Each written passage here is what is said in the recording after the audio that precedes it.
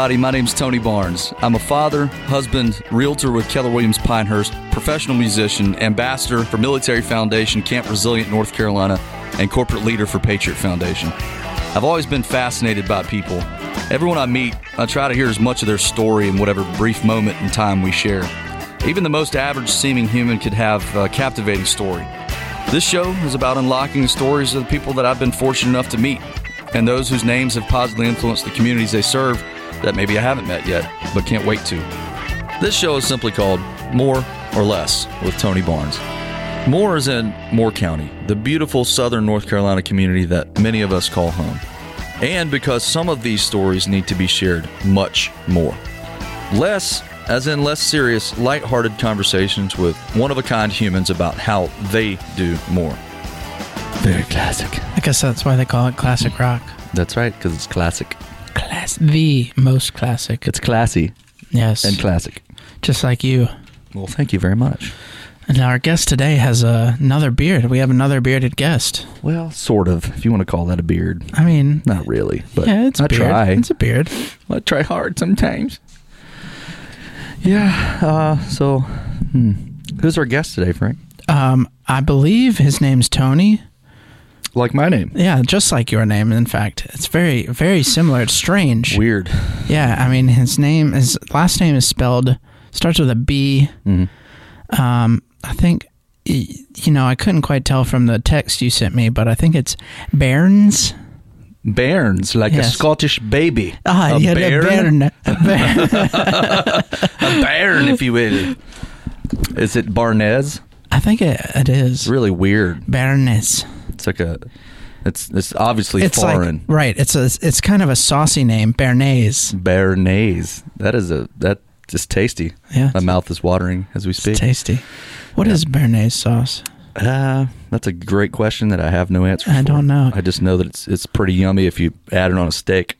Right. So especially a rare steak. This is going to be the Realist 8. The Realist 8 podcast. You and your puns, Frank. I know. I was thinking that would be a great podcast if it was like a real estate agent who specialized in selling restaurants. Oh, yeah. They could have the Realist 8. I like it. I'll allow it. But we thought it was you mentioned this a few weeks back, and you thought it might be time to revisit the Tonyverse. The Tonyverse, yes. Really, it's because I don't have a guest for today. Well, hey. I mean, hey, nobody wants to talk to me. Nobody anymore. needed to know that. Well, I'm a very transparent person, Frank. I don't like to fib. Is that what I see? Is that what I'm seeing? My mic just keeps floating up. Did you bring a ghost in for your guest? I don't know. Seriously, it's going to happen again. There it goes. Yeah, so, nobody wants to talk to me except Frank. But I appreciate that Frank wants to talk to me today. Yeah, I'm happy too. My mic is just giving me some trouble. Maybe if I do this. There you go. Boom. Look at that. Yeah, you're like a performer now. I'm like a professional almost. Mm-hmm. I know how to mic check. Microphone check. Is this thing on? Yeah. Hello. I said ghosts. Anyway, if you can't tell, we don't know what to do with our hands today. I mean, we don't know what to do with ourselves. Yeah, generally speaking, just don't know what to do. But anyway, I thought about discussing, some basic real estate stuff and talking about, the county statistics for the beginning of the year and sort of how they compare to last year, just generically speaking. Nice. Yeah, good. Some good info for people to know. Yeah. And, if we're just going to shoot from the hip here and, if there's any questions that you think of that maybe Yeah, if you guys out there have any questions, send them over. We won't answer them, but we'll get them.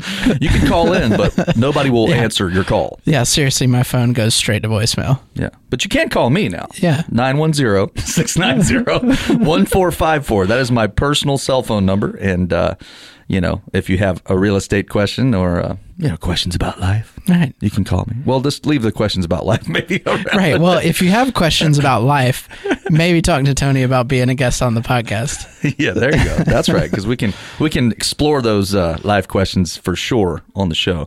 But I'm a little bit nervous. I just gave my personal cell phone number out. But then again, we got 12 listeners now? I mean, I pad the numbers, you know. It's actually 48 now. A little creative accounting. Actually, you're not that far off there. Oh, really? Yeah, wow. we actually did. I always for the humor. What's for comedic impact? I always we always like to downplay it, but no, we're in the decade. The double digits? Yeah, the comfortably double digits. More than 9? Yeah. I think we hit in which podcast, we're not going to name which one it was, but I think it was 93 that time we checked. Wow. Yeah. Man, 93 people actually wanted to listen. Yeah. That's hey, I'll take it. Yeah, I mean, that's good. I think, we have been subpar at marketing the podcast, which is on me, of course, because that's kind of like my job. But I need to create a Facebook page for it for sure. Just haven't had time. Well, I have a Pilot Radio Facebook group now that I created recently. Oh, cool. So you haven't added me yet. I'm so Facebook illiterate that I was part of the group? I was lucky enough that I was able to tag you in that one post. Sorry. And I figured out how to share across the Instagram and Facebook. Oh, that's hard stuff, man. I was doing it. I thought I had done it, and then it wasn't working. But then I had to turn it on. You got to hit the on button. Yeah, it's I called support and they were like, "Did you turn it on?" And I was like, "Yes." No, actually, I didn't. That would be something you should do. Yeah, Instagram. I can't, man. I know all the young bucks are on it. They are. I'm old now, so I can say that. Yeah. But I just, Instagram is like a foreign language to me. It's like German. It's tough. Yeah, and I've never been one for social media, and so people in our office are talking about certain things. I mean, I do know what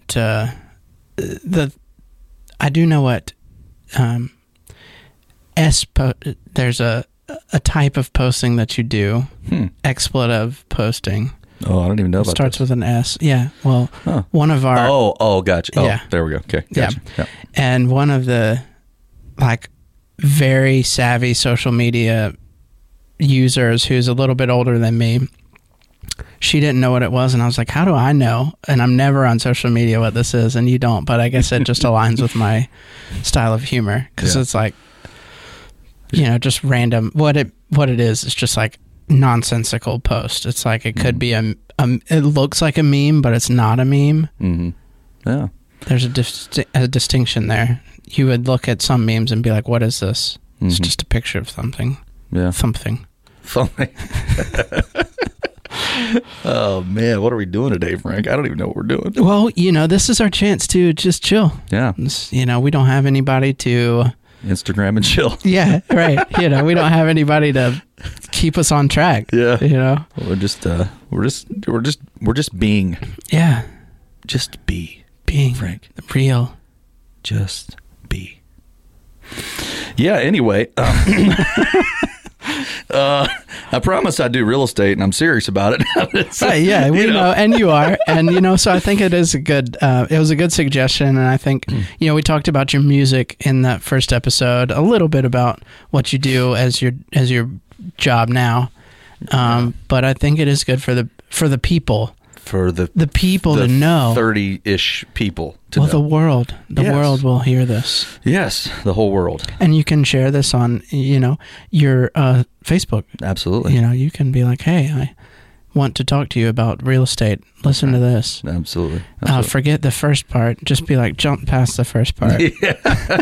We get serious at some points here. We like to have fun, but also we have some serious guests on, and everybody. We have some serious conversations for sure, and that's part of why we wanted to do this show, I think, or it's at least evolved that way. Yeah. And I'm really happy and proud to do this show because I feel like we've talked about some real issues and some serious issues, but we can also be silly and have fun. What's life without a little bit of laughter, Yeah, I think it is interesting how quickly it evolved into us talking about I know we created that intro, and you did want to, you came in here wanting to not shy away from the things, because you're on the board of the Camp Resilient Foundation, or I guess Camp Resilient NC. I don't know if you would say the Camp Resilient Foundation. That's not organization accurate. Yeah.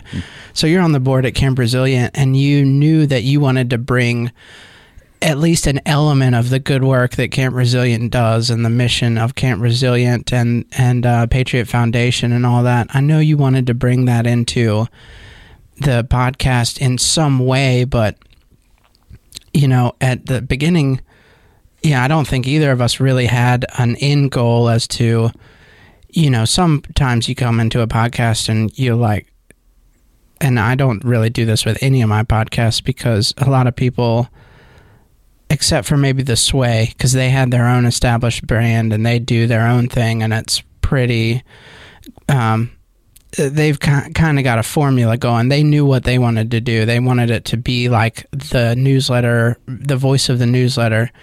But, with other people who come in here, I'm like, just, let's feel it out. And a lot of times we'll do one episode. And I think you and I just did that first episode, and that's what was the one that we released.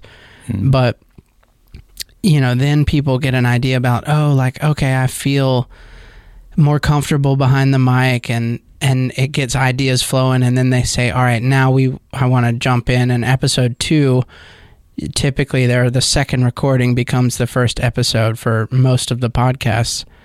But I think it very quickly became an integral element to, more or less, was that we are talking about things that are important to people and things that impact people's lives, most often on a daily basis, because one, they might wake up in the morning and have that initial hurdle to get over before they can get out of bed, or all sorts of different experiences in life. And I think that's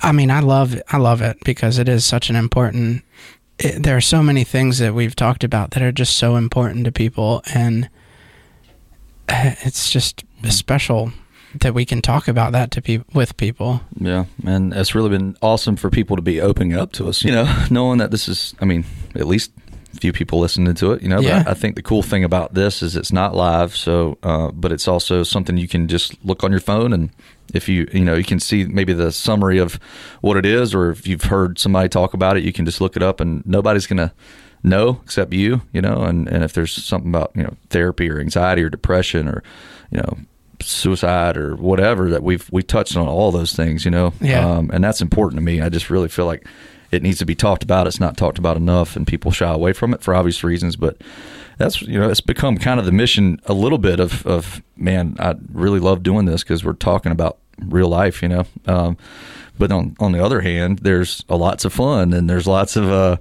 humor and just really cool stories that from everybody that's been here. So it's just like, it's amazing hearing the ups and downs and trials and tribulations of everybody, and how they're hopefully getting through it, or any kind of, advice that they could share, some story, and it might help somebody else down the road. I think is the whole reason why I want to do this now. It's very, very, fulfilling for me.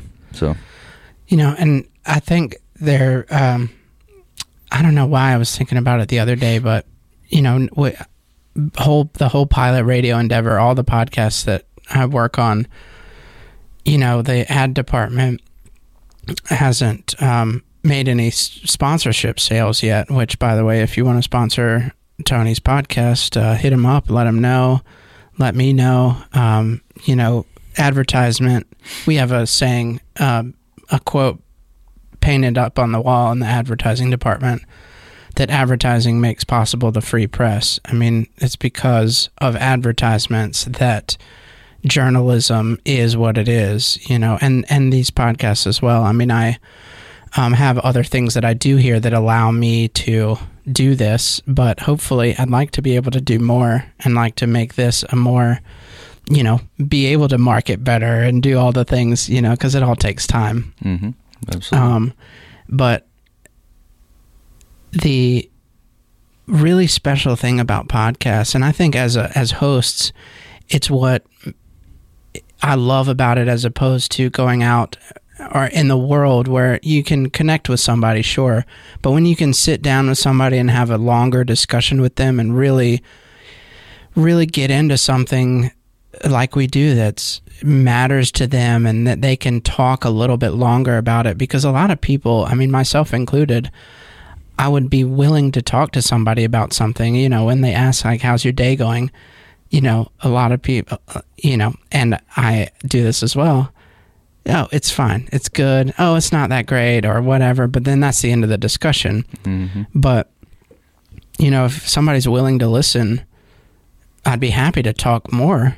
But, a lot of times in daily life, you don't, you're not in that right frame of mind, or you don't have time because mm-hmm. you are just walking by them in the street on the way to work, or on the way to lunch because you have a meeting. I have a meeting coming up, and I'm just going to pick up my lunch and come back and eat it real quick before the meeting or whatever.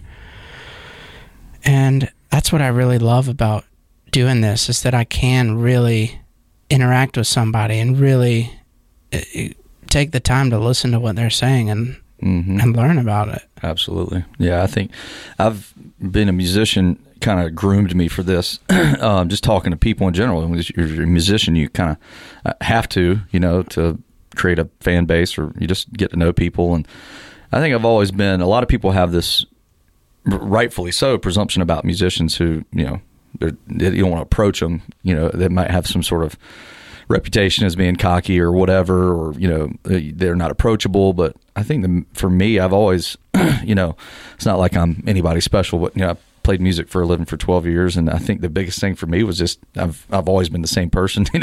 I'm happy to talk to you. I'll talk to a drunk, and that's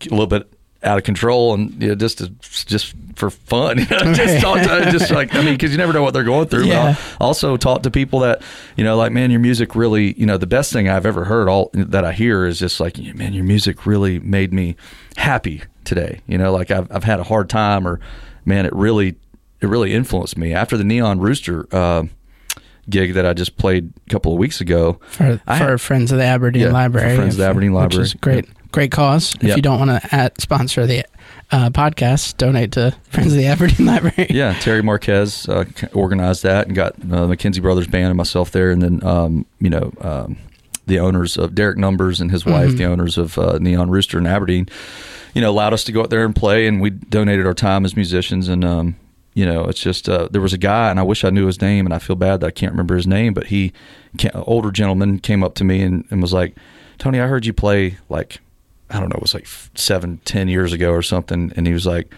"It just inspired me." And I'm like, I haven't seen this. I hate to say I don't remember this person, but at some point 10 years ago, I influenced in a positive way somebody, Right. And he was like, "Man, I just started playing guitar like 2 years ago, and I've been coming to the Neon Rooster now.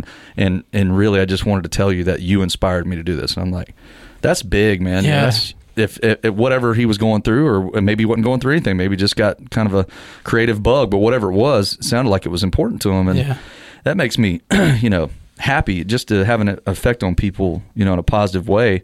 And in general, just, being able to really listen to somebody's problems or listen to somebody's life. That's what I've always been intrigued by. And that's why I want to do the shows, because people have stories and they're not always happy. They're not always sad. But the thing is, they're ups and downs, and everybody's life is an up and down, and you got to figure out how to get through the downs to experience the ups. And right. And that's why I love talking to people, is because, nobody's had this picture perfect life, no matter how it looks on Facebook or Instagram, everybody deals with some serious trauma and tribulations, so I just want to be able to help people that way. And I feel like that's helped me in my career as a musician, and now as real estate. I know we kind of sort of talked like this would be a real estate centric show or episode today, which is fine. But we're just talking. We're talking about, and I might just give a little, history, backstory of kind of how I got into certain things, and try to keep it on real estate a little bit. But I like talking. In general, anything is just, any success I've ever had in my life, and anything I've tried to do, is because of relationships and networking and just knowing people, and just people gravitate to people who are honest and who, really act like they care, because I do. I want to hear people's stories, So I think that's helped me a lot in everything that I've done. I think you're right. I think it's hard not to, just from personal experience, it's hard not to be drawn in when somebody is willing, is actively listening to you. I mean, I think that's what we do here is we're not just, they're not just talking to us. We are a part of the conversation. We're listening to the guest, and I think anybody, it's hard not to be drawn in, and you want to be involved in a conversation, or at least I do. I want to be involved in a conversation that, the more you talk, the deeper you get, because you're both trying to make connections to what the other person is saying, and trying to relate, and trying to find, something that you can relate to. I mean, and then you both relate to it, and then you can get deeper. I mean, it's... Mm-hmm. And I think you and I both have, empathy. I think empathy is my mom, especially my parents, kind of luckily instilled in me at a young age, just to try to empathize with, how somebody else's life is going, because you're going to experience things that might be similar. And even if you don't, you have that, if you empathize with somebody, you feel more, you feel, you're not so inclined to, jump off the deep end and get mad about something. I mean, even though I do, we all do, right? But you try to understand what somebody else has been through or what they're going through, and nobody's perfect. Yeah. And it takes practice, it's something that you need to practice. And for some reason, I'm remembering back when I was a young driver, early on, and I don't remember exactly what happened or what led me to this practice. But, somebody, of course, cut me off, or something happened on the way to or from school one day. And I may have been in my AP Psych class at the time or something, but, somebody talked to me, or somebody said, you never know why that person cut you off. You never know. They could have been on the way to the hospital, or, there could have been any number of reasons why they cut you off. And it wasn't about you. They didn't cut you off because it was you. They would have cut anybody off if they were in the same place that you were in. Mm-hmm. And that's when I started to try and practice that empathy, that I started to, and it's it happens a lot. You have a lot of opportunity if you drive to take a second, instead of being upset by something that happens on the road, just say, what could be the reason? You could just come up with any reason, but that's the practice. That's the beginning of the practice is, sure, you can say to yourself, why? Okay, they must be, but take that extra step. For me, it was taking that extra step to say, what could it be, or what would cause me to do that? And then it just helps me, at least, and that's why I did it initially, is because I don't want to be angry. I didn't want to be upset. I don't want to be angry. I don't want to have my day ruined because I'm constantly thinking about why this person cut me off, or that they cut me off. Mm-hmm. Not why, but the fact that they cut me off and it upset me. Oh yeah, no, I get it. It's hard. In the heat of the moment, it's always hard for right. And like I said, nobody's perfect. I got upset last week. I normally don't post dramatic things on Facebook, but the other day I was really mad because I won't name who it is because I don't want to blast them on this. Even I think I saw that day. But anyway, my water got cut off, and I was mad because I was a little late. But it's like, man, seriously, and I just thought maybe it was something I should post online, and maybe I shouldn't have. But I felt good about it doing. Not good. You felt that it was necessary at the time. You wanted to say something, and yeah, and I like I said, I try my best to not be that guy, but we all fall short sometimes. And I think it is hard to be empathetic of bureaucracy or towards bureaucracy because it's hard to put yourself in the shoes of a machine. Mm-hmm. Yeah. But no, I've really enjoyed doing this show, and we touched on it the very first show about music and real estate and everything, and now this thing's evolved a little bit, and I'll just kind of tell how kind of I got into real estate this time rather than as much on the music, but that's part of my life, so I'm sure there'll be some music related stuff. Well, so let's start there. You were in Wilmington at the time, right? And you and your wife found out that you were expecting to be 3 instead of 2. Oh, what now? Three people. Oh, gotcha. Instead of 2 people. Yeah, no, you're right. I don't know math, man. 1 + 1, what's that? No. 1 + 1 is 3. Oh, that's right. Yeah, no, so in 2017, I was living in Wilmington, and my wife and I had moved there. We got married in 2016, but we moved to Wilmington in 2015. And I played music at the time for a living, and so Wilmington was an attractive place. I mean, they paid a little bit less than Moore County did at the time, which might be surprising to some people, but at the same time, you could play anywhere, any day of the week. I mean, it's in Wilmington, especially, the spring and summer, so I could play 7 days a week if I wanted to. And that was attractive to me, being close to the water. I mean, we lived 5 minutes, we rented a place 5 minutes from, a marina. We could just, a public boat dock. We had a little boat that we had bought, and for like $3,000 with a trailer, and it ran barely, but it ran. And wait, what kind of boat was it? I think it was a Sun something. I can't even remember because it's just it was an old boat. Right, it was just like whatever you could find. I do remember it had a 1988 Johnson motor on it. Nice, so classic. But excuse me, but with they the don't trailer, make them like they used to. No, but come to find out, you can't even. It's hard to find anybody to work on Johnsons anymore because a lot of the parts, I guess, from what I've been told, are not readily available anymore. So, but we still have the boat, but it doesn't run. But we bought that boat, shortly after we got there, and so that was our life. We were just married. I was playing music, 5 to 7 days a week, and on our off time, she had a little job, and in our off time we would go fishing just about every other day and get out on the water, and it was. That's life goals, right? Yeah, definitely. And then 2017 we found out we were pregnant, and my wife, I was heartbroken at the time, but my wife had the foresight to really be like, look, we got to go back home. And to be clear, you were heartbroken about moving. Yeah, heartbroken. Yeah, not heartbroken about having a child. Forgive me. No, that was exciting. Best decision ever, right? Yeah. Seriously, I love my children. Beyond belief, but yes, thank you for clarifying that. I just for leaving just the beach. Didn't want to. You've said it before. So. Relatively speaking, for those new listeners, he really does love his family and his children. I was not heartbroken because I was having a child. No, I was ecstatic about having a child. Scared, like everybody probably is when they first have a child or about to. Life. It's going to change. You just don't know how.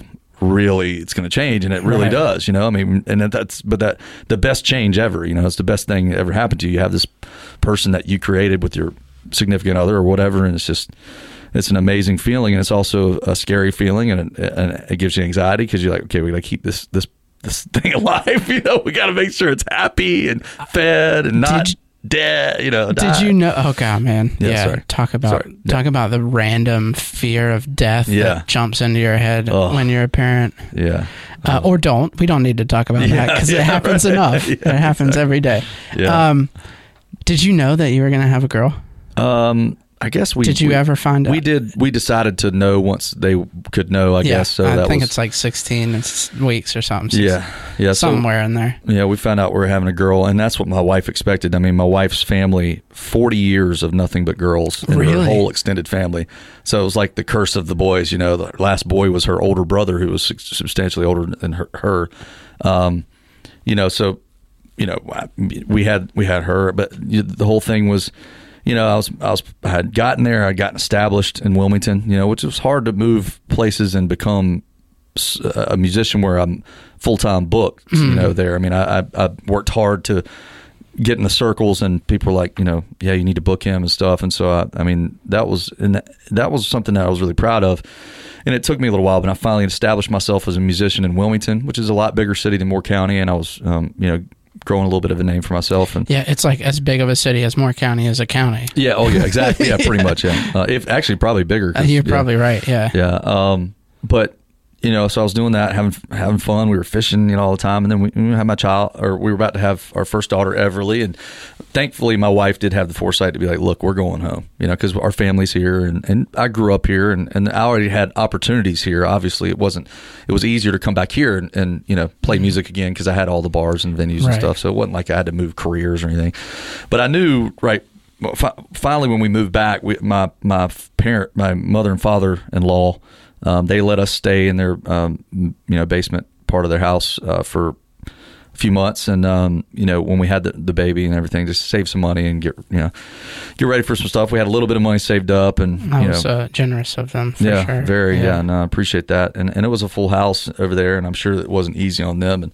But after we kind of got established, I knew I needed to do something different than just music.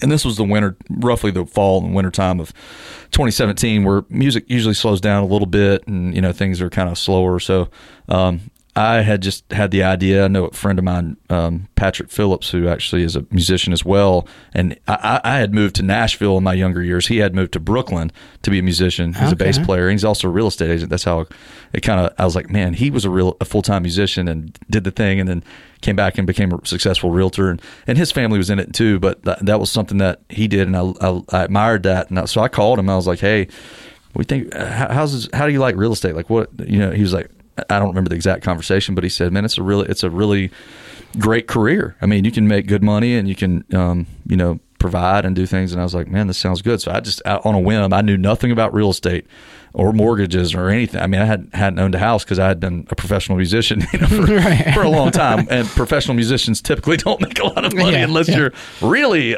somebody. But anyway, long story short, I just was like, man, I know that I was thinking to myself, I've got a child now. Every billionaire, not that it's about making all that money, but every successful person has a portfolio with real estate in it. I mean, real estate it's one of those things that just inherently valuable, because there's only so much of it. Right. And so, we had bought, just had a little bit of money saved up and had saw that there was a price reduction in Seven Lakes West, where I kind of grew up around that area, and I knew the area was across from Lake Allman, and it was like dropped from $25,000 to $15,000, and I was like, we had like $13,000 in the bank. We need to invest in something, and we're so we just made an offer for $13,000 on this lot, and they accepted it. It was some older family from Minnesota who'd never even did anything with it in many years, and they were like, sure, let's just do it.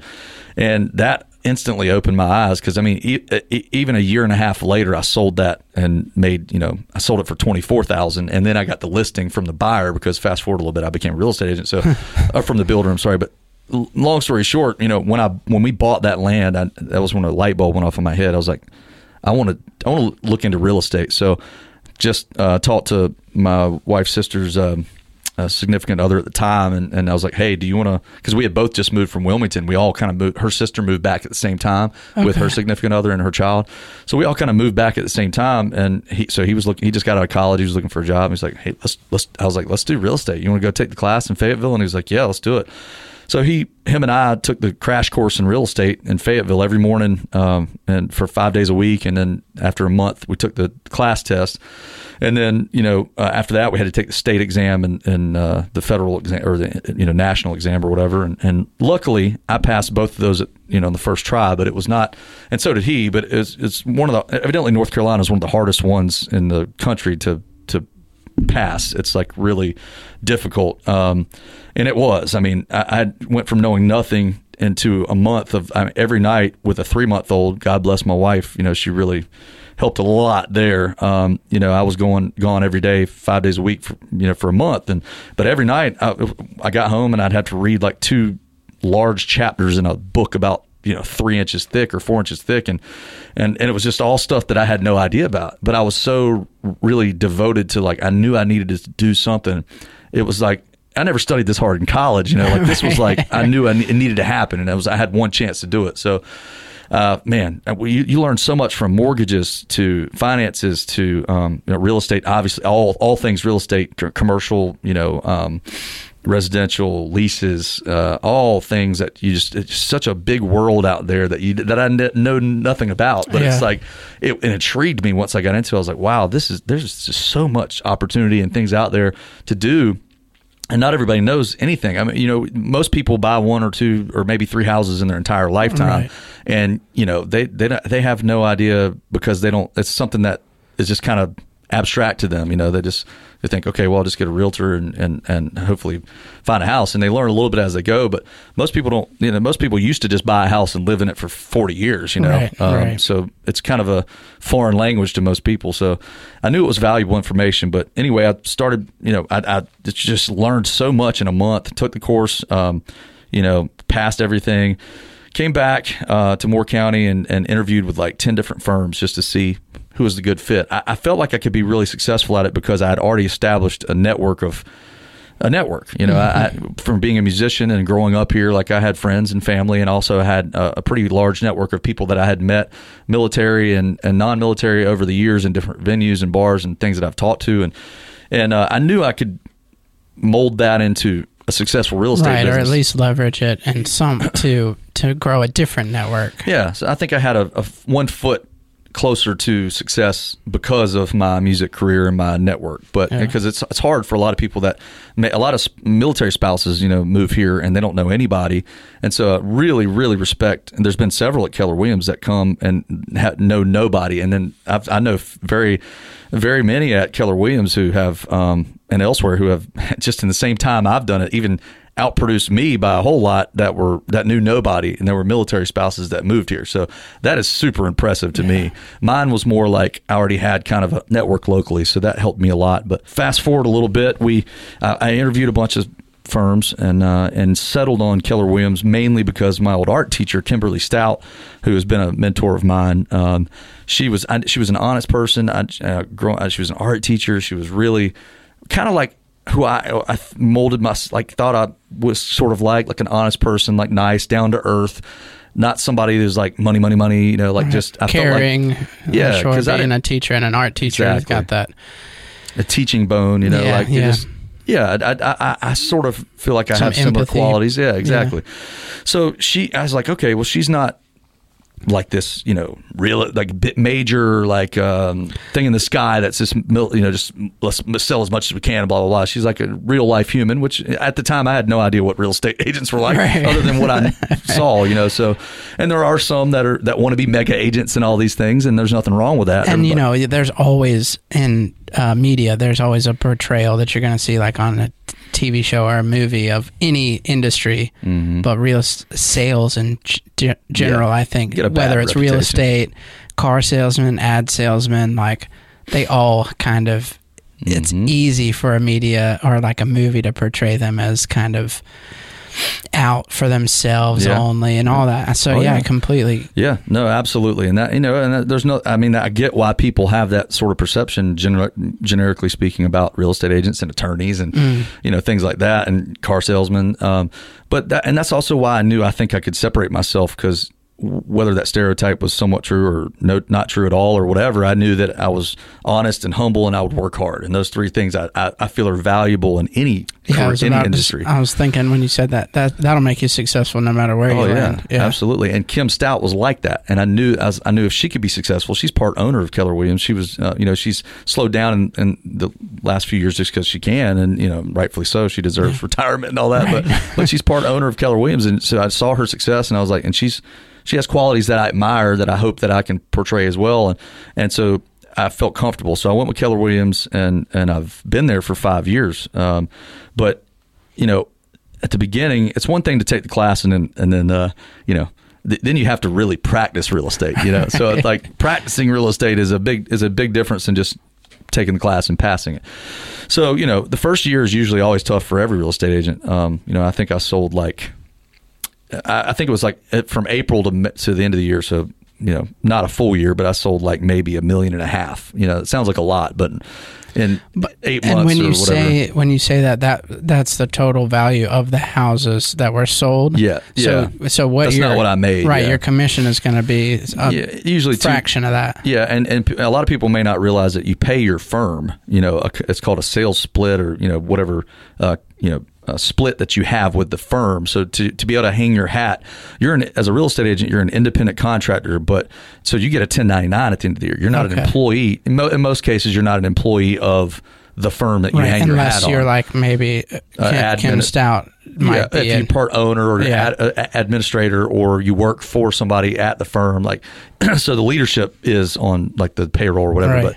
But as a musician, I mean, as a realtor, you mainly you get 1099 at the end of the year. You pay your own taxes. You don't get health insurance. That's a big thing. I have to pay that, you know. But I was sort of used to that as a musician. But you know, so yeah, the typical commission is like anywhere from 2 to 3% for residential sales, you know, for whatever gross amount that you sell, right? But that's not true because you pay a split. So at that time, the splits were 36% of everything that I made went to Keller Williams Pinehurst, and then another 3% went to Keller Williams International until you cap at a certain point. Okay. Now, luckily, the cap has gone down in the last year or two with Keller Williams, which is very awesome. Now it's a lot more attractive, but you know, that took a great bit of the profits that you could make. You know, and not many people cap the first year. You know, so basically, long story short, is when you join a firm, typically it works the next year, your anniversary date.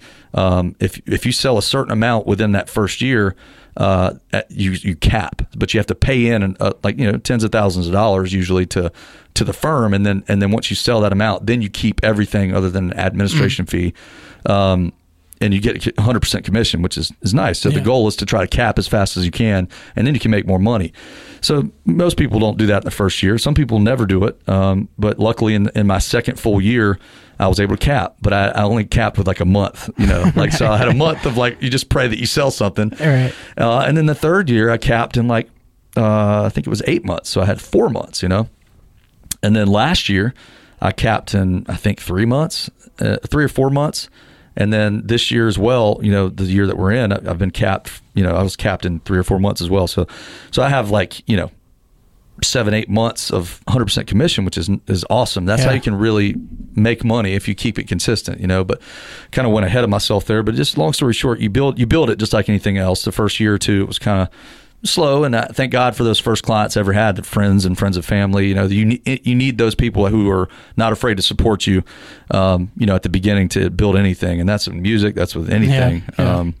So I'm really appreciative of all those who gave me a chance in the beginning to now where I am now.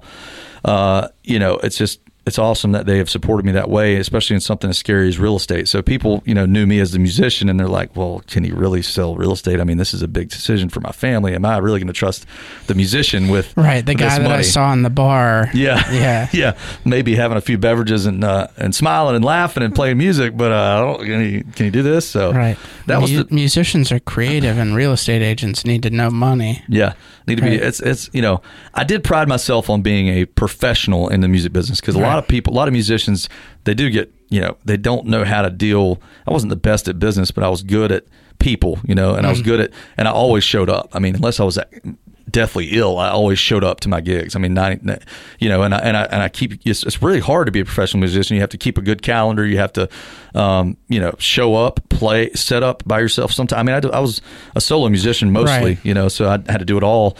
You know, and I did play with other people over the years as I got through it, but you know, you can make more money doing it yourself. So, you know, set up, drive there, set up, make sure you have a reliable car, you know, enough money for gas, set up, play for 3-4 hours in front of people that you don't know, you know, try to, you know, pack everything up in your car, and then go home late at night and then do it again the next day. And so it takes a lot of discipline to really do that for so many years. And I learned that, and I think it helped me in everything else. But back to the real estate, I think it took a couple of years. And then my third year, I noticed a big gain. Like I went from selling like 2 to 3 million. I believe the third year I sold like 5 million. So almost kind of 2/3 more, you know, the third year. And then the fourth year, last year, I went from like almost 5 million to like 7.3 million. And this is not money I made. This is gross sales. Yeah. And so you're looking at like, you know, you got to think a house can be anywhere from 250 to $1 million maybe. You know. And we're lucky here. I mean, it is a hard thing. We'll touch about more actual real estate statistics here soon, but I'm just giving you the backstory, a long backstory, obviously. So hopefully you'll stay with us. But yeah, you know, I mean, it's we're lucky in Moore County in one way as a real estate agent that the prices are good here, and and everything is consistent here because of all the factors that we have around it, which we'll touch on in a little bit. But that fourth year, I noticed a big jump, and then I sold again about the same amount. I wanted to sell more, obviously, in the fifth year, but I sold almost identical to what I did the year before, and I attribute a little bit of that to at the end of the year last year, the rates doubled, things slowed down for a good month or two, and just a month or two slowing down kind of tapered what I could have done more. But now I've seen it, so maybe we can jump in. That's kind of the back history of the real estate, my real estate story. People started trusting me, and I know what I'm talking about now, and I've done it long enough that Yeah, and so any of those people that may have been hesitant before, now you're experienced. Exactly. And they can go to Zillow and see. I've sold anywhere from a trailer that. But I might add that they made double their money on in 4 years, which was awesome. To I have sold a $1.1 million 75-acre horse farm, and I've sold several luxury properties, and that's been the biggest thing for me is these people trust me with this because now I know how to do this, and but the big thing I want to mention too before we get too far in, it wasn't just me. It takes a village to really succeed at anything, and Keller Williams, the reason I'm there for 5 years and I've never left.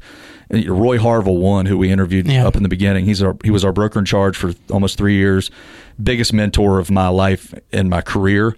He has helped me tremendously with learning how to sell land, learning how to sell commercial, multifamily. Angela Thompson Group, Tammy Line, so many to name have helped me and even listed properties with me together to learn how to do these various things. So it's all been, my success wasn't just created by myself. I did the legwork, but there was people that supported me to get to where I am today, on that. So super, if you're ever thinking about getting into real estate, I would really suggest looking at Keller Williams. Anywhere, they're everywhere.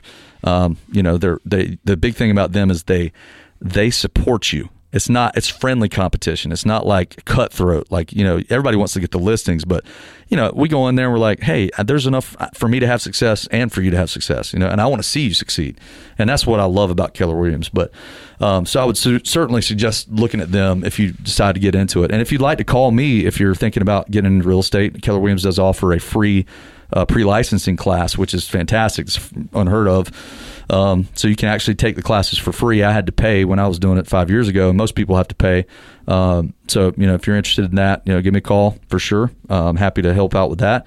Or if you're interested in switching brokerages, I'm now on the growth committee of the ALC, which is the Agent Leadership Committee at Keller Williams. So this year for 2023, I'm responsible for a growth committee to help grow Keller Williams, but not just grow from the outside. So other agents who are interested maybe switching firms, but also growing from within, helping others succeed. And that's a big goal for me now. Is now that I've had some success, I want to really teach a little bit and be there and advise for people, because I think that's important, to give back. And I've noticed that when you teach, you learn even more. Oh, absolutely. Yeah. It's very rewarding. And so, if you're interested in that as well, I'm happy to talk to you, as well, because that's part of what I volunteered for, is to kind of grow our local Keller Williams and help those kind of succeed too. So long story short, I've had a 5-year career, which seems like a little bit of time in the grand scheme of things. It's not that long, but where I was from the start to where I am now is just it's amazing how fast it's happened, and I'm lucky that I'm in a great spot with a lot of support.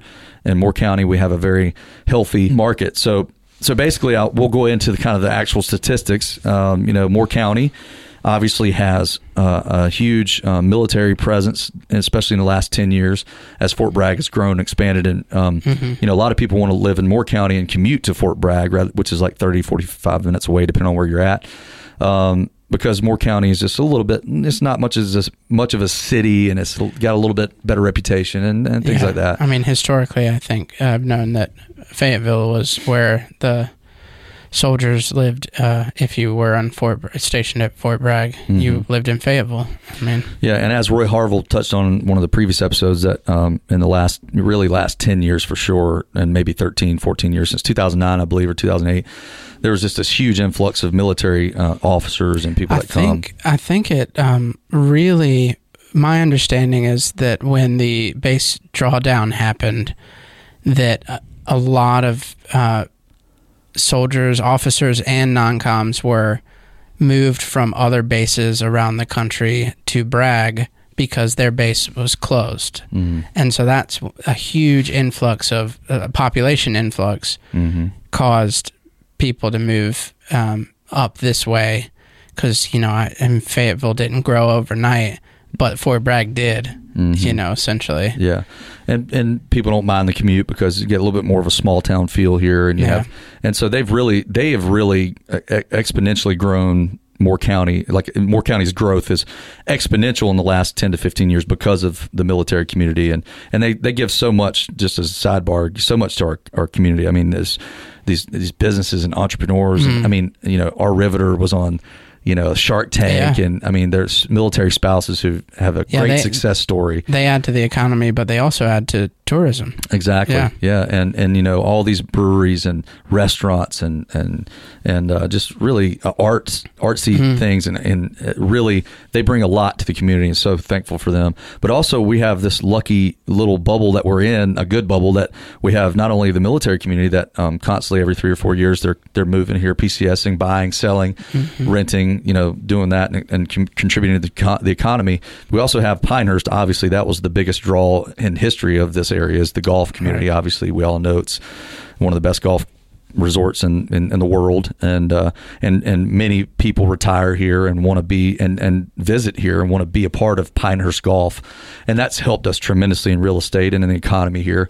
And then we also have a thriving equestrian community with many horse farms, and just down the road in Rayford, was it the Carolina Horse Park, right? Yeah, it is. I think it's technically in Rayford. Yeah. I know it's like outside of, but exactly, the Carolina Horse Park. It's, which I didn't realize is one of the, like, it's a worldwide destination as well. Yeah. Wow, I mean, it's, it's for, actually, I don't want to speak out of turn because I don't really know, but one of the people that worked here until last year would go all over the world doing competitions, and she would say that, one of them, of course, there's a gigantic one that is really, really nice outside, closer to Charlotte, but Carolina Horse Park is renowned as well. That's awesome. So we get quite often. I've sold. I know very little about horses, but I have sold 4 or 5 horse farms in my life, thanks to some clients that I've had, and and I've learned a lot about it. But we have a thriving equestrian community all in different parts of the county. I mean, it's in Hoke County for sure. Vass, Southern Pines obviously is the most and sought after. Up towards the Walter Moss Foundation area. There's actually the NC State Equine Vet School is here. That is a very good point. So we have an education I was going to get to as well. The equestrian community is huge. We also have a thriving medical community now. Right. Because First Health, Moore Regional Hospital, and that whole area is just, I mean, some of the best doctors around for a small town, And I think it's one of the only, I mean, it's the largest, well, now I'm going to try and speak out of turn again. It's highly rated, I know that. And for it's small town. Still independent. Like there was a big hospital out in Charlotte or west of us that was one of the, I think the only one that was bigger. This is where I'm not exactly sure on my facts, but the only one of the largest independent hospitals in the country or in the state, just like Moore Regional is, but that was bought by Aetna 2 years ago or something. So I mean, Moore Regional is one of the largest independent hospitals in the region. Yeah, it's a fantastic facility, and they, just so thankful to have that here. I think it probably, I don't know anything about the history of that, but other than I would say probably came about because we did have a lot of retirees that moved here, and the average age of Moore County used to be a lot older, and with age comes things that necessary, facilities that you need. With great age comes great response. Oh no, that's a different quote. Sorry. Great wisdom, but also unfortunately aches and pains and other things. Yes, exactly. So I think that's one thing too. Obviously, and what you touched on, education. We have Sandals Community College is one of the highly rated community colleges, I believe, in the country, but definitely I think in the it's state. Up there. Yeah, I mean, I know Wake Tech is like in the top 10 in the country, and Sandhills is not that far after that. So you're not that far behind them comparatively. Yeah, it's a fantastic facility. And, I went there only for a semester when I transferred to Appalachian State. But, I would suggest to anybody, especially for financial aid reasons and all that, I mean, go to Sandhills for 2 years and then transfer, it's an amazing college. I think I'm so impressed with what Moore County Schools is doing to partner with them. And I'm sure it's coming from both sides. They're just really doing a lot. It's great. It's a great point because they're doing a lot. You can be a student at Moore County schools and go there part-time and work to get a degree, an associate's degree while you're still in high school, and then have credits that you can transfer to college. And I think as what Moore County Schools does for homeschoolers, you can go to part-time to Moore County Schools, I think as young as an elementary school, and then take advantage of like all the extracurriculars that the normal school system has. And then when you get to high school, even if you're still doing that part-time program, you can still take advantage of the partnership between Moore County Schools and Sandhills Community College. So you can do all three, homeschool, traditional high school, and get your associates. I mean, it's just awesome. Really. Yeah. And so I think all of those things together work as this symbiotic, good bubble for Moore County to really have a great economy, sustainability. Like we don't suffer recessions typically as hard as the rest of the country does, or smaller counties outside, or the more impoverished counties outside of Moore. So we're very fortunate where we are, obviously. It's the whole 1 + 1 = 3. Exactly. Yeah. Right. Isn't that how it works? That is the math. I promise I know how to do math because comparable market analysis on homes. I'm very good at pricing homes now. I wasn't. You can point to your deals and your history of the last 5 years and prove that you can do math. I think. Yeah, we're just joking, but price per square foot is the thing that you obviously this is a good segue. So I have about 20 more minutes, and so I want to dive a little bit into the actual deep statistics of Moore County in general now compared to roughly what it was like a year or two ago, and also just some basic things that many people may not know about basic real estate, how to sell or buy a house. I think that's great. So first, maybe we'll get into kind of the statistics. So right now, from January until February 14th, we've had, for me, I know it's been a great start to the year and end of last year, even in spite of rates. So a lot of people, maybe especially a couple months ago, were thinking that. When you say rates, what do you mean? So interest rates. Interest rates to get a mortgage. You have to have an interest rate. That's how the bank makes money. The pandemic, they had to lower that rate tremendously to help. Because there was such financial instability and things that came from all these people getting laid off, and from the things that came with the pandemic. For the people who are, less financially stable, interest rates being high can be an issue. Yeah. Credit cards. I mean, it affects credit cards. It affects mortgages. It affects car sales, everything really. I mean, your credit. I mean, if the lower the rates are, the more you can buy, right? Depending on your credit score and all that. Interest rates were, at 2, 3 at the pandemic, they lowered so much. Even some VA buyers, which is veterans, the Veterans Affairs buyers that are military or prior military, they can put 0% down. They have benefits of being in the United States military that for their life they have, they get a lower interest rate. Typically, you can put 0% down, so you don't have to come out of pockets to help veterans buy homes and establish themselves, establish wealth and all that. Typically, government loans typically have the lowest interest rates because they're backed by the government. Mm-hmm. It got as low as, I heard some people with great credit down towards 2% or less. I mean, unheard of in the entire history of the United States. That was 1 to 2 years ago. Now they doubled from what the average was about 3 to 3.25 for stuff. They doubled, even more than doubled, to 7 almost a month or two ago. Now they've steadily been creeping down a little bit. I don't know what they are today, but 6% to 6.5%, maybe a little bit below 6 is kind of the range, I believe, right around now. And that's expected to kind of trickle down a little bit, they think, in the next year, or at least be somewhat stable. Trickle up. Yeah, something like that. Wait, sorry. No, so the interest rates would hopefully, I mean, they think they're going to trickle down, so get a little bit lower. But depends on a lot of different things. Right. I mean, but they have. I see. I was jumping ahead or behind or something. Yeah, but they've gone down a little bit since the high of like 7%. But you can buy a lot more the lower the interest rates are. So it cut a lot of people's purchasing power down a lot. I mean, a third at least, if not more. So, you used to be able to, last year you could be approved for a $300,000 house. Now it's like, well, actually $200,000, it's a big difference. So, cause you have to pay interest and all that. And that adds up, just a few percentage points on a $300,000 purchase is a lot of money over the time. So, I mean, right now, the cool thing about it is inventory has been creeping up. So last year about this time, I mean, the inventory was so low. By inventory, I mean the amount of homes that are for sale on the market. They were, 125, I think, 150 in all of Moore County, which sounds like a lot, but that is historically low. I mean, you got to think of all the people that move here. And that's the only, at any given time, that's how many houses are available, and that's not a lot at all. So that kind of forced in the last 2 years, the inventory's been that low for a long time.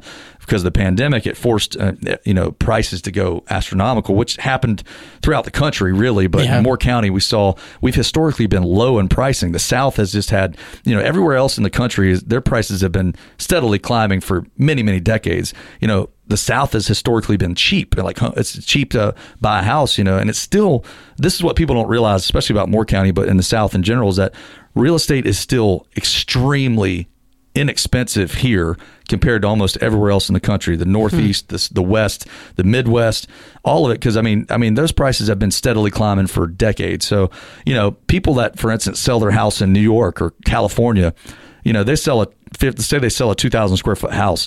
A 2,000 square foot house in certain areas, they probably got, $600,000 for that or more, depending on where they're at.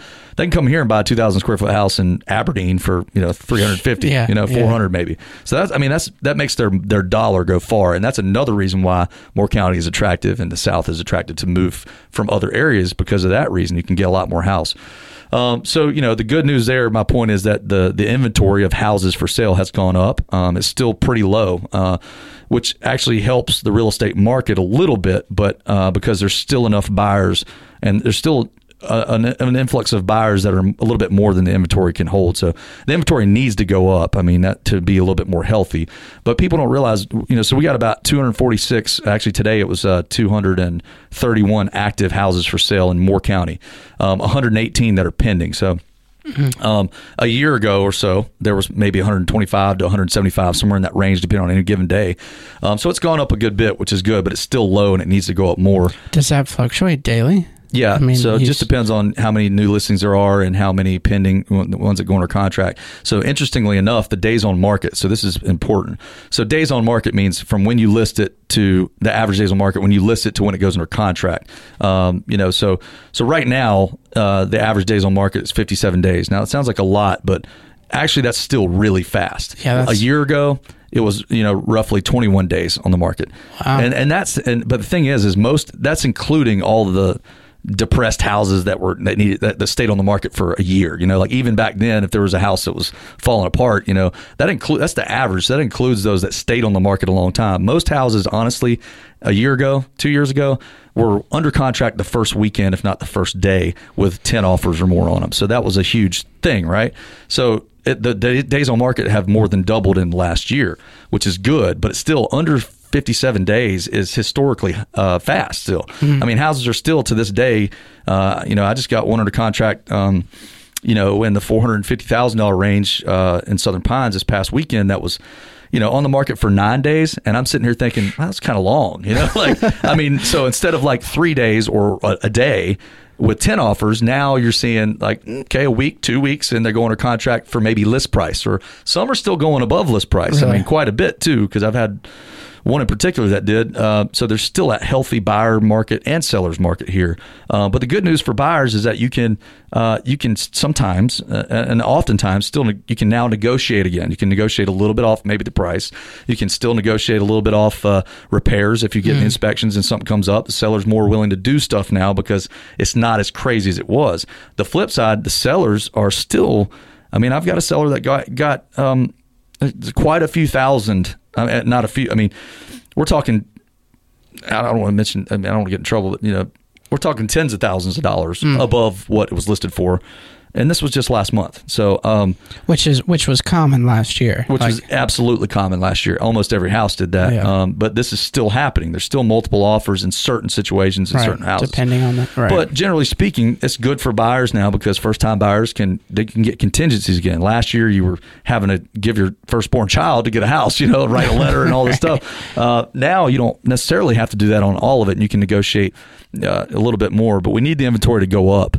But I've heard people say, that the real estate's going to crash and we're going to have foreclosures and things, and they might be waiting around and sitting on the sidelines. Well, I'll tell you, it's probably not a good idea, especially in Moore County, if you really have the ability and you want to own an asset that typically appreciates. There's only like 2 times in history where houses have really depreciated a decent amount. I mean, and that was the 2008 financial crisis, and then maybe the Great Depression. You know? I mean, those are the 2 that really the Great stand Depression out. And the Great Recession. Exactly. Yeah. So out of the last 100 so years, I mean, you're talking 2 times that houses actually typically appreciated in value. So, typically you see, I don't know more county statistics, but I need to look them up. But typically you see, generically speaking, in the United States, that an average year of a house appreciates 3 to 5%, depending on what location and region you are. That can vary because real estate is a very localized thing. You need to get a local agent that really knows the market.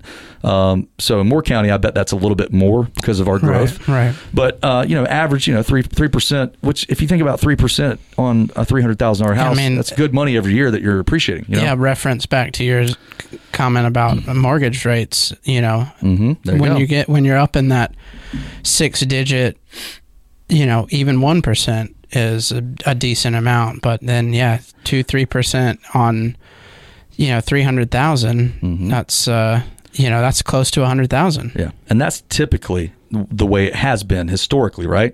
So since the pandemic, though, Moore County speaking, almost every decent home in Moore County, if you bought at the beginning of the pandemic in 2020, right now, almost 3 years later, you've appreciated 50% or more on your house in 3 years. That's an average of almost 20% a year. I mean, whatever the math is, it's a lot. That's insane. Now, if you're talking about if you bought like 7 years ago? Oh, even more. Really? That's the thing. Yeah, 7 years ago, if you bought in anywhere from 2008, 9 to 2012 or 13, and even a little bit after that, I mean, you're sitting on over 100% probably of, what you paid for it to what you can get. I mean, that's amazing. That's not normal for that span. But also depends on the construction. Right, yeah. Like an older house, you might not get that. Well, it depends on if you've updated. If you can make an older house, be essentially new, really, with the right amount of money. So the thing is that, real estate in general has always been a good investment in most places. But lately it's been just crazy good investment. I mean, a short period of time. You're probably not going to see a 50% gain on housing probably in our lifetime again in 3 years. I mean, averaging, 16, 17, 18% a year is not going to happen probably again in our lifetime. But 3 to 5% gains every year is historically the average. So, 10 years, you're sitting on 30%. So really this used to take 10 to 15 years to get 50%, right? So, but even if it slows down, you're looking at typically in 10 years, you might make 30% on a $300,000 investment. So, if I was fortunate enough to buy near the beginning of the pandemic, and I bought my house for, I think my math was wrong. Yeah, but I said close to 100,000. Yeah, but either way, it's like I bought my house for close to 200,000 in 2020. And unfortunately you can't get much of a house for $200,000 in Moore County. Back in 2015 or whatever, 2016, and you can't. Yeah, and now, but the good thing about it is now you're sitting on equity, a lot of it. I mean, my house now is worth almost $300,000 if I update it and do things and keep it well kept. That's in 3 years. I mean, that's just an amazing amount of wealth and equity that you've built, by just buying a house. Now, that's not probably going to happen if you buy a house now, but I will tell you that barring World War III, that comes to North Carolina, heaven forbid, you buy a house today in North Carolina and especially in Moore County, you're looking in 5 or 10 years, you're still going to be looking at 30% probably. I mean, no one knows the future, but 3% a year is pretty average. I mean, probably below average for Moore County, I would suspect, because Moore County is vibrant and thriving and growing, and people are always moving here. Yeah, exactly. Yeah. And leaving and moving. So, and this isn't me, the real estate agent, trying to get business. I mean, I would love your business, but this is just being honest with you. Like the people that say, I'm going to sit it out and wait right now, it's probably not a good idea if you can afford to buy a house right now, because I'm telling you, I mean, Golf House Pinehurst is coming here. The USGA is bringing their thing here. Mm-hmm. They're creating Pinehurst number 10 as we speak. Right. Those things absolutely are going to drive tourism, business, more people here. Then you've got Fort Bragg that continues to be, one of the biggest facilities and military institutions in the world, and definitely in the country. Yeah. And they're going to be continuing to have soldiers coming in and out, and they need places to live and buy and stay. So, and that's not even to mention that the business community, the county government and the individual cities, and look at I keep wanting to call them Moore County Economic Development Partners, which is going to be the name if it's not already Partners in Progress, and they're looking to grow the industry, the manufacturing industry here, or bring bigger industry businesses that will need workers. And so you're gonna see a growth over the next 10 years, I think, in mid-range, high 5-figure, 6-figure jobs, and people are going to be wanting houses. Oh yeah. And it touches on another thing. I mean, I really do hope that we can get more affordable housing and apartments For and sure. multifamily. We need that in Moore County beyond what most counties need, because of the money that comes in here and all the people that come from all over that can afford it. We've neglected the affordable housing, and affordable housing has not been so affordable lately either. Used to be, like I said, I got lucky. Used to be able to buy a house for $200,000 or less. That was pretty decent. Yeah, and you hear older people all the time being like, well, yeah, just kind of anecdotally saying that they bought their first house for $150,000 or $200,000. I mean, and I consider myself lucky as well that I found one for $200,000. But we waited for a year or whatever, and looked at every chance we got, and then finally, we made some. We didn't get some of the elements that we wanted in the house, but we bought one that we could afford. Yeah, and unfortunately, $200,000 is now $300,000 for the same house in 3 years. So, I feel fortunate about that, but we do need more affordable housing, and it's not just as simple as, a magic wand for it to happen. I know there's so many things that have to happen for it, and I would love to be a part of that conversation. If there's somebody that has a solid idea, I'd love to be a part of it and volunteer to try to help that, because it's super important. And I understand that, I'm talking as the real estate agent, and there's people that can't afford to buy a house, and rentals are huge. We need affordable housing in general. Everybody does in the country, but Moore County, I think, especially because we have so many luxury homes and nice homes, and people that can afford them, but then the blue collar people, the first time home buyers, the young people that can't afford a house. It's very sad, and it's not going to get any better anytime soon. Yeah, and I know rental properties are a good investment for a landlord, but I do think that there needs to be consideration given to the people. America is what it is today because there was housing that people could buy as first-time home buyers, and then start to build that equity and grow their wealth, and then afford a bigger home somewhere else. And so then that home opened up. But I think a lot of people who bought that first-time home are still in it, even though, historically by this time, or whatever time frame it is, they would have moved out already into a bigger home, and then that first-time opportunity would be there for somebody else, but that it's not. The biggest accumulation of wealth for most people in their lifetime is from owning real estate, owning the house, and then 20 years later they sell that house and it's worth twice what it was before, and you can get a little bigger house, and you can retire, and you don't have a big payment, and you have equity. So if you need to borrow off that house, you can get a home equity line of credit and borrow it if you need to, and do updates or pay off credit card bills or anything. So owning real estate is a huge thing, and not everybody understand that. we've created this thing where that only kind of the majority probably the majority cannot afford, maybe somewhere close. I mean, this is a lot of people that live below those means, and that's sad, and we need to fix that. But yeah, and you and I are speaking from without any data or without just generically perception speaking, and anecdotal. But I would say the biggest thing is if you can at this time, if you can't, there's probably not going to be any this crash, especially in Moore County. So if you're thinking that, you probably need to rethink things. Secondly, if you and your spouse or you have enough to where you can't, like, look, I can get approved and I can help you out, or anybody at Realtor can help you out getting a trusted lender, can get approved for a certain amount. It makes a lot of sense to buy a house in Moore County right now if you can afford it. I know that not everybody can, but trust me when I feel like a $300,000 house is going to be a $400,000 house in probably 10 years. Well, let's move, since we probably are running short on time. Yes. Let's move to, for people to buy a house, we just talked about availability and the time on market and all that stuff. Somebody's got to sell a house. Many times, somebody's got to sell a house for somebody to buy it. Mm. So for a homeowner, what kind of steps do you look when you are broking a house? I don't know whichever side you want to take it from, but like, what if it's a buyer?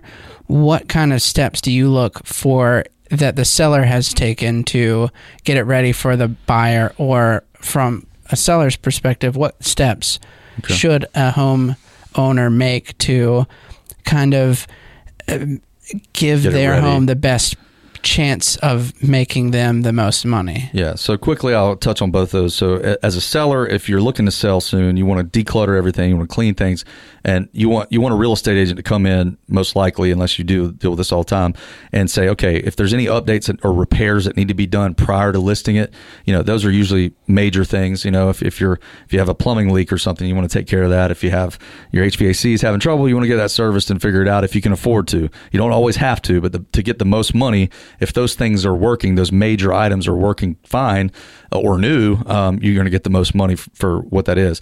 And decluttering is huge. Throw things in closets, throw things in the garage. That's okay. Make the house look more spacious than it is with all your toys and kids' toys and whatever, you can do to declutter is huge. And curb appeal, if you can afford to get a little bit of landscaping, just $1,000 worth of landscaping can go a long way for curb appeal, for people to walk in, make sure the house is clean. I know that's hard to do, but if you have the budget, you can do those things. If you don't, then it's all about pricing it. And we need to price it if there's, if it needs a new roof soon, if it needs a new HVAC, we need to take what market value would be if it was updated and then be realistic and take, okay, this new HVAC is going to cost $8,000. This roof might cost $15,000. Let's be realistic and still try to get the most money for what we're getting, but price it and market it as, hey, we're pricing this to sell, because we know there's some issues here. Or you can start a little high and just, see what comes there if you have more time. And then you can still negotiate further once you go under contract. So buyers and sellers can negotiate repairs and all that. Now, buyer side, I would say is, look for, when you're looking at houses, it depends on what you're looking for. If you're okay with a little elbow grease and you know how to do a lot of things and you're handy with your hands and you know a lot about, construction or plumbing or whatever those things are, then maybe you're more okay buying a house that needs a lot of renovation. You're going to get a better deal on it because it needs renovation, but you better be willing to do the work, and get it up to par. A lot of people want turnkey houses, that are ready to go. Mm-hmm. So remember that as sellers, if you can get everything kind of ready to go, you're probably going to get more money for your dollar there. But, buyers need to look for things. I mean, when you walk into a house, I always go into the crawl space. I look and make sure that I don't see any noticeable water or mold on joists or girders underneath the house. Look for effervescence, which is salt lines, from water on the center block under the crawl spaces. If it feels and smells damp in there might be some issue with water. Water is a big thing you want to look for in a house. If the subfloor is, they can put brand new, I see this a lot, they'll put brand new luxury vinyl plank or flooring down and you walk and you can notice humps and sags and things in the floor. And that's usually caused from subfloor rot or joists something going on with the joist or the girder, which support the house, making those floors uneven. Usually, look for those things, and look for water. Evidence of water coming through roofs and ceilings. You can usually see water stains if they haven't painted it. Different things like that. So, just trust in your real estate professional to go in there and know what they're looking at and look for things and to really analyze a house that you walk in. Another thing I want to mention with buyers is that a lot of people, it's a myth thinking that you have to put 20% down. It's still a lot of people think you have to put 20% down to buy a house. You do not. And some loans are 0%. If you're a military person or prior military, or your spouse is, you can get a 0% loan. It's a VA loan from the Veterans Affairs. You don't have to put nothing down, and you don't have to pay private mortgage insurance, which mortgage insurance is if you owe more than 80% of your home on a loan, then you have to pay mortgage insurance to protect the lender and the bank from, if you defaulted, that they at least have some sort of insurance to pay some of that back. Veterans don't have to pay private mortgage insurance in most cases. They don't have to put anything down. Their interest rate is usually lower. It's a government-backed loan, so that's your benefit from being in the military that the government provides. Other government loans, like a USDA loan or an FHA loan, USDA is also typically 0% down in most cases, so you don't have to put anything down. Interest rates are typically lower. Similar scenario to VA, but they're more restrictive, that the appraiser has to be licensed to do that, and they're more picky about things because the government's backing that entire house. It can't be a rundown house. It has to have things, and if there's not the things that need to be fixed, they need to be fixed prior to settling that. Prior to closing. FHA typically is 3.5% down, and for people that make less money, typically you have to qualify. You only qualify to a certain amount, but those prices have gone up. So I think I've seen even recently a $350,000 FHA loan where if you're qualified for that and you make below a certain amount, you and your spouse or you individually, you can typically qualify for 3.5% down as opposed to 20 or whatever. The most common loan is a conventional loan. That's the typical traditional conventional loan. If you're buying a house to live in it, typically you can find a conventional loan for 5% down.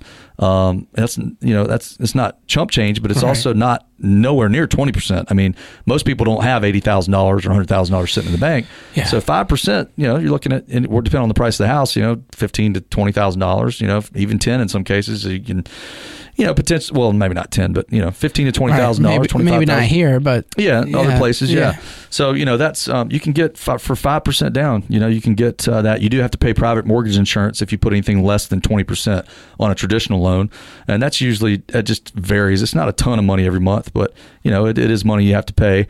You always have to pay your taxes and escrow and all that, but but if you're buying an investment home, there are some where you still don't have to put 20% down. In some cases, you can buy, or a second home. So if you're buying a second home and you're moving to that home, then usually you can get 5% down. But if you're buying an investment home, sometimes you can put 10% down. Other times you have to put 20 or 25%, depending on where it is and how much money it's worth and the location. But that kind of gets into the more complex investment side of things. But for the typical buyer, it's a complete myth that you have to put 20% down. You do not have to do that.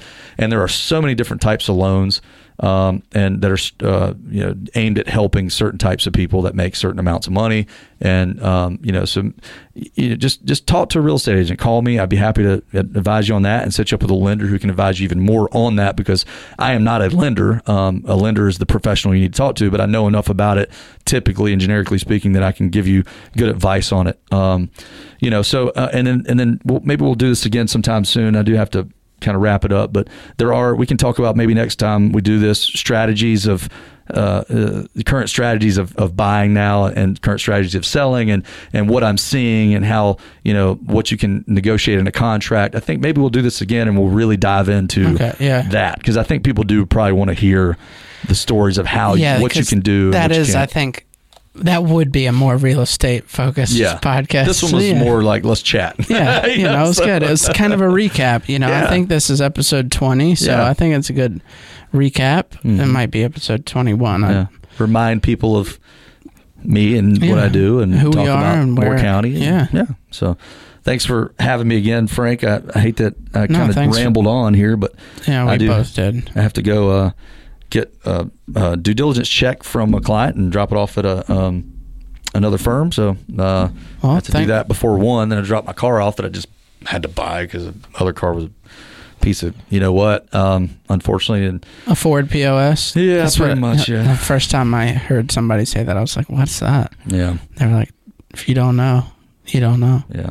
As a real estate agent, the hardest thing for me is to buy a car, and I had to do it recently. And I'm lucky I can afford to do it, but a car payment is the worst investment you can ever make. You know? Right. But, well, it's a great investment in your family, right? The reason I did it is because my other car was not reliable. I have 2 young kids. My wife, they need to be safe. They need to be able to not break down on the side of the road, and they need a car that's reliable and can fit things that we need. So that's why I did it. But as a real estate agent, don't go buying a Ferrari before you buy a house. Right. Buy a house first. Yeah, okay? seriously. Yeah, exactly. so, a car will only ever depreciate. Yeah. If you got enough money to finance a Ferrari, then you probably got enough money to buy a house. Buy the house first. Yeah, buy a second home. Yeah. Rent it out, and then buy the Ferrari. Exactly. Yeah. So anyway, I appreciate it, Frank. I'm sorry it's kind of all over the place here, but hopefully somebody got some valuable information there somewhere. You know, at least they learned a little bit about your family and your life, and so maybe they might be able to crack your passwords a little faster. Yeah, exactly, right? Yeah, right. So if you need any advice on real estate, or if you are thinking about becoming a real estate agent, or if you want to buy or sell or anything like that, I'm happy to answer your call. And so my number is 910-690-1454.